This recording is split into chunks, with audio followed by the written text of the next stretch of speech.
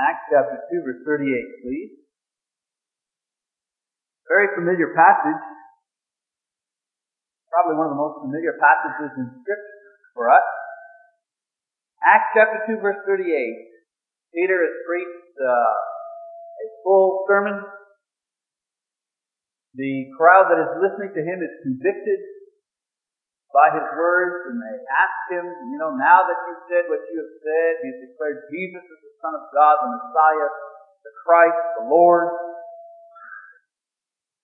Peter responds and says to them, "Repent and let each of you be baptized in the name of Jesus Christ for the forgiveness of your sins, and you shall receive the gift of the Holy Spirit." What a familiar passage that is for us, because it contains, and a wonderful passage, because it contains, all in one phrase, the key ideas important to our salvation. The Bible has an economy of words somehow, where it says a lot in a very few words. This passage talks about the precious forgiveness that God offers every single sinner from every single one of his sins. It also reveals the wonderful promise of the Holy Spirit to all who come to God. It also establishes baptism as the proper response of faith for all those who come to Christ in humble obedience. As a matter of fact, we often preach and teach on these points. And we use this scripture more than any other scripture to prove that baptism is essential for salvation. And that's correct. I'm not debating that point. That scripture is used to prove that baptism is a necessary step in the process of salvation. However, Acts chapter 2 verse 38 also mentions another important idea that we argue less about. I've never heard anybody arguing about this particular thing I'm going to talk about today. I've heard people argue about the Holy Spirit. I've heard people argue about baptism. But we discuss infrequently and many times pay little attention to an equally important idea, and that is the idea of repentance. It says, repent and be baptized. That conjunction there grammatically, for you grammar buffs, suggests that the things on either side of that word are equal. But we pay a lot more attention to baptism, not so much attention to repentance, and yet repentance is equally important as baptism. Without proper repentance, how effective is and can be baptism? So today I'd like us to study the idea, without discounting the other things, without discounting baptism or the importance of the possession of the Holy Spirit. We'll talk about that in weeks to come. Today we want to talk about repentance. We talk about biblical baptism. You ever notice that in our discussions? Very important. How, when, why, biblical baptism. I want to talk about biblical repentance, because there's such a thing as biblical repentance as well. What is biblical repentance? What is true, proper repentance? Well, the word repentance in the original Greek language meant a change of mind. A change of mind.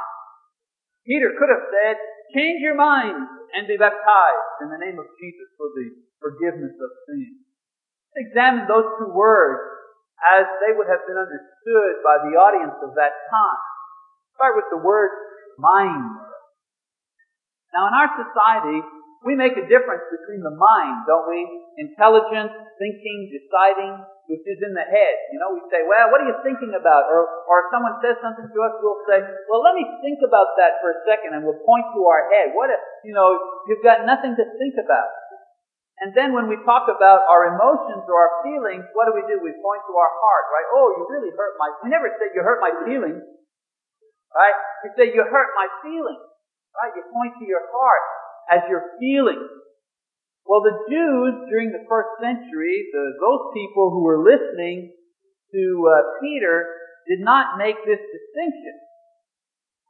For them, the heart was the center of both the thought and the feeling. Jews didn't say, I'll be thinking about that. For them, thinking and feeling were both coming from the same point. And as a matter of fact, it didn't come from the heart. It came from the kidney, from back here. That was the center of feeling. the center of emotion. So when Peter exhorted these people to repent, in other words, to change their minds, it was not merely a change of opinion he was asking from them. It was not merely a change of understanding concerning which religion they were going to belong to. He wasn't saying, change your religion. He wasn't saying to them, I've got a new religion for you. He wasn't saying that to them, but rather a call for a complete transformation or a revolution concerning the very heart of their lives, both their thinking and their feelings. Today we would say we want a change of heart. Actually, if we were translating this in the vernacular of today, we would be saying, have a change of heart and be baptized for the forgiveness of sins. I'll make a little comment. Whoever's back there running this thing, this microphone's awfully hot. You could just turn it down an edge. Now, the central force that guided their thoughts and their actions and their feelings had to change. That's what Peter was saying. Not a superficial change, but a change at the core of their being. Because, you see, God changes us from the inside out. God doesn't change us from the outside in. That's our society does that. We cover over the outside with clothing and style and houses. We cover the outside to give it some sort of impression. But God doesn't change us like that. Sometimes He doesn't change the outside of our circumstances at all.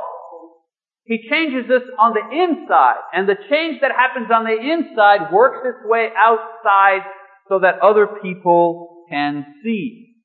Alright, so that's one word, mind. The core of being, the thing that controls everything that we have. There needs to be a transformation there. And then the other word is change. There needs to be a change in this place in our lives. Now, our understanding of repentance is neither complete nor fruitful unless we understand how we are to change. A couple of ways that we need to change to make our repentance effective, to make it biblical, to be the kind of repentance that Peter was requiring of the people he spoke to, and the Holy Spirit requires of us as well. The change of mind. 3 qualities necessary. 3 kinds of changes that are needed. First of all, the change must be complete. The change must be complete. Paul's repentance, for example, included a complete change of every aspect of his life. We read in Philippians chapter 3, beginning in verse 3, about Paul's former life. And permit me to read this passage to you so you can get an idea of the type of change that took place in Paul's life. He says, "For we are the true circumcision who worship in the Spirit of God and glory in Christ Jesus and put no confidence in the flesh. Although I myself might have confidence even in the flesh, if anyone else has a mind to put confidence in the flesh, I far more, circumcised the 8th day of the nation of Israel, of the tribe of Benjamin, a Hebrew of Hebrews, as to the law, a Pharisee, as to zeal, a persecutor of the church, as to righteousness, which is in the law, found blameless." Paul says, boy, I was perfect. I was perfect. And yet, when Paul repented, every aspect of his life changed. The change in him was complete. He changed his religious beliefs. The things that he believed were changed. Because repentance means letting go what is not authorized by Christ. Letting go what is not authorized by God. Paul changed those things. Even though what he believed was intimately connected to his culture, he changed those things. He abandoned those things. Paul also changed his purpose in life. His purpose in life was to destroy the church, to destroy Christianity. And when he changed completely around. His purpose in life became to build up Christianity, to build up the church. Paul changed also his view or his opinion of himself. As I read in Philippians, he thought he was okay. He thought he was perfect. According to the law, he was righteous. He was an okay person. This changed. And he began to see himself as one who desperately needed God's forgiveness. As a matter of fact, in 1 Timothy chapter 1, verse 15, when he talks about sin, he says, I am the chief sinner. And so repentance also brings a complete change in the view that we have of ourselves. You see, radical changes are evident in every sinner who comes to God and who sincerely repents. You see, it shows when somebody repents because their life changes. And if nothing changes in your life, you need to be wondering about the kind of repentance that has been effected in your life. Now, many times, from a personal point of view, I see people bargaining with God when it comes to repentance. They think repentance means bargaining. They think it's a diplomatic trade-off when it's time to repent. They're willing to change certain things, but other things are not negotiable. You know, secret sins, bad habits, those little things that we like that we don't want to let go of. We need to understand that in order for repentance to be repentance, it has to involve the willingness to change every area in our lives that God points to. What we think, what we say, what we do, what we feel. Less than this is not repentance. Paul tells us in 2 Corinthians chapter 7, verse 10, concerning repentance, true repentance, and the difference between godly repentance and worldly repentance. In verse 10, he says, "For the sorrow that is according to the will of God produces a repentance without regret."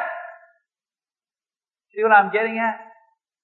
Godly repentance produces a change without regret. I've seen Christians change, but they're so sorry for what they've left behind. The good old days. Paul says godly repentance is without regret, leading to salvation, but the sorrow of the world produces death. Produces death. Without complete repentance, we cannot progress spiritually. So what kind of change is necessary? A complete change in every aspect of our life. Everything's on the table when it comes to godly repentance. Secondly, the change must be Christ-centered. A complete change and a Christ-centered change. Repentance is not change for its own sake. You don't just change for its own sake. Repentance is a turning away from sin and a turning towards Jesus Christ. We need to understand that repentance is a lot more than just a new religion. We're not just exchanging an old religion for a new religion. We're not just exchanging old rules for new rules. You know, like, well, I'm going to stop smoking, stop drugs, stop illicit sex, stop cheating. I'm going to be more humble and all that kind of stuff. And then in exchange for this, I'm going to start learning the Bible, go to church, and so on and so forth. We make repentance into a little game whereby if we let go a few bad things and add on a few good things, we win this real neat prize called heaven. That's not repentance. Most of our spiritual struggle many times is nothing of the sort, but merely an ongoing negotiation with God concerning which sins we can keep and which ones we can let go. That's not repentance. That's what the Jews believed and practiced. And Jesus condemned them for their hypocrisy, just as He'll condemn us for this kind of hypocrisy as well. Repentance is not an exchange of good deeds for heaven. Repentance is heaven. Repentance is the action where one recognizes that sin is destroying him and sees the hope of this life in the Son of God and turns away from death to the one who can save him. We need to understand that repentance is a complete turning away from all sin and a turning towards a person. Not turning towards a religion or a set of rules or even towards a group. Before we were slaves to feelings. Before we were slaves to desires. Before we were slaves to ignorance and to sin. But now we have been freed from these things and called to build a relationship with a divine person. It's just not a new indoctrination. Repentance is not indoctrination. It is the building of a new relationship with a person. Paul tells Christians that they are to be transformed. In Romans chapter 12, verse 2. Don't be conformed to this world, he says, but be ye transformed. Transformed. Repentance is the conscious experience of that transformation taking place. I repeat this. Repentance is the conscious experience of the transformation taking place. In repentance, we actually see and feel ourselves changing from physical and temporal beings into spiritual, eternal, Christ-like beings. That's why I say repentance is a taste of heaven. Now don't get me wrong, spiritual doesn't mean magic or mysterious. Spiritual means godly and Christ-like.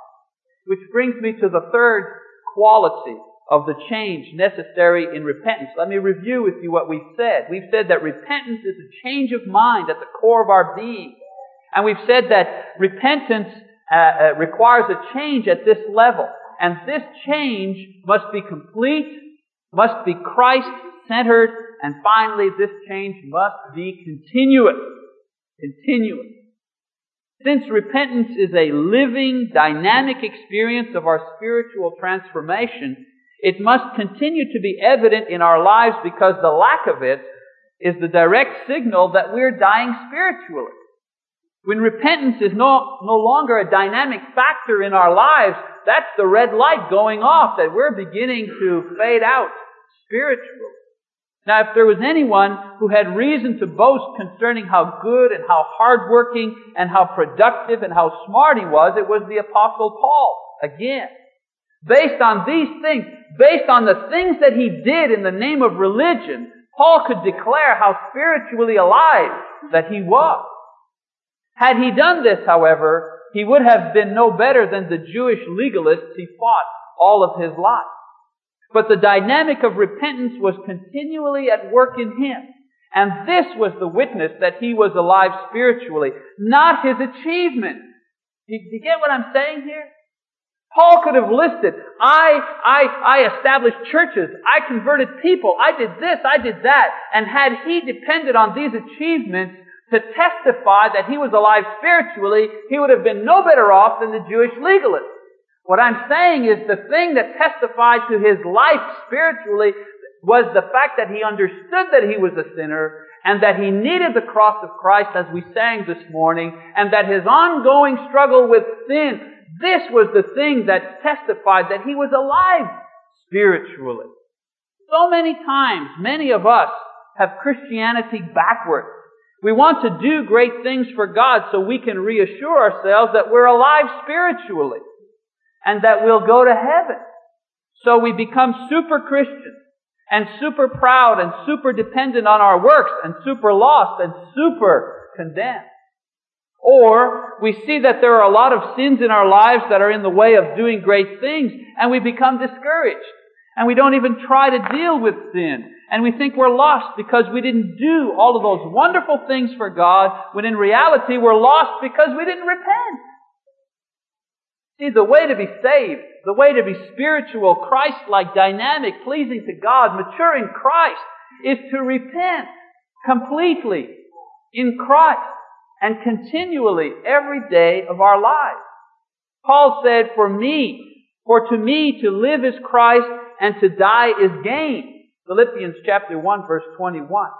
And Paul could say this because he had consciously experienced the transformation within himself, powered by a sincere spiritual and ongoing repentance in his life. It's this struggle, it's this wrestling around with repentance day in and day out that tells me that I'm still alive spiritually. And so many times people who come to me and we talk about the Bible and we talk about spiritual things are discouraged for the very thing that ought to encourage them. They say, boy, I'm always struggling with sin. I say, praise the Lord. That's a signal that you're alive, that you're moving ahead, that your eyes are open, that you know who you are, that you're close to the cross of Christ. The people I worry about are the people who say, well, hey, what's the problem? I don't have any struggle with sin. Everything is okay. Those people, those are the walking dead. And it's so sad because they don't even know the trouble that they're in. Let's face it.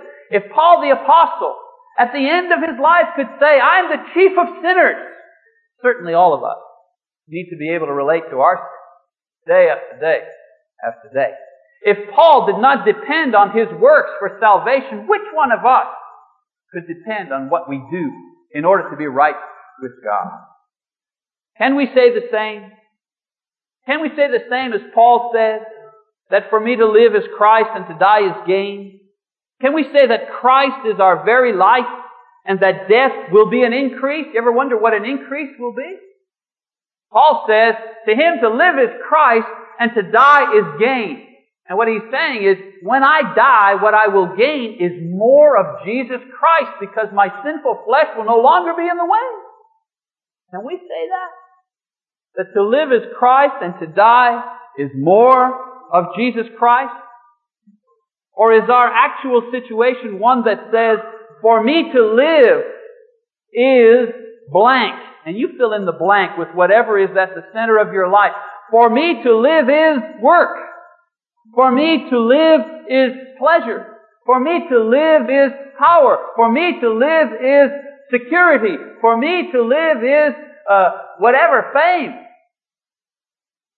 Well, if that's what's in the blank, I can finish the sentence for you. Because if it is for me to live is money, and Jesus is not at the center of your life, then I guarantee you that death will be at the end of your life. Because without Christ, death frees the spirit only to eternal darkness and not to eternal life. I ask you this morning, do you want to repent? Do you understand what this means? Do you really and truly repent now? And have you and will you repent every day after? Is that what you want? If you do, a couple of things to help you. First of all, make the decision that there is no sin in your life that you will not abandon for Jesus Christ. You really want biblical repentance, then you put it on the table. That there is nothing that you are willing not to give up for Jesus Christ.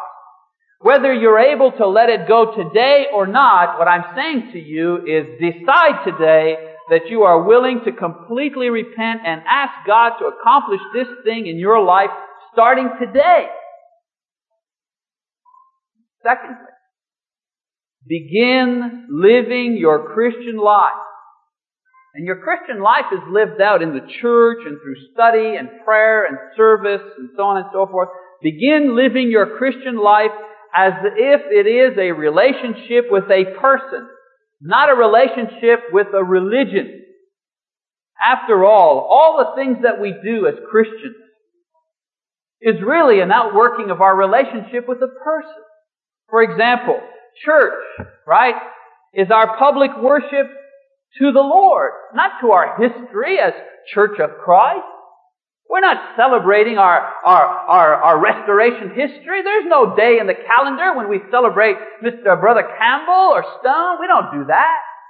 Worship is our relationship to the Lord. Prayer is our private talk with whom? With the Lord. Study is our instruction from the Lord. Service is our work for the Lord. Live your life as if it is a relationship with a divine person, not an institution. I will not die for an institution. I will not lay myself down for an institution, for a person, for the Lord, yes, not for a building.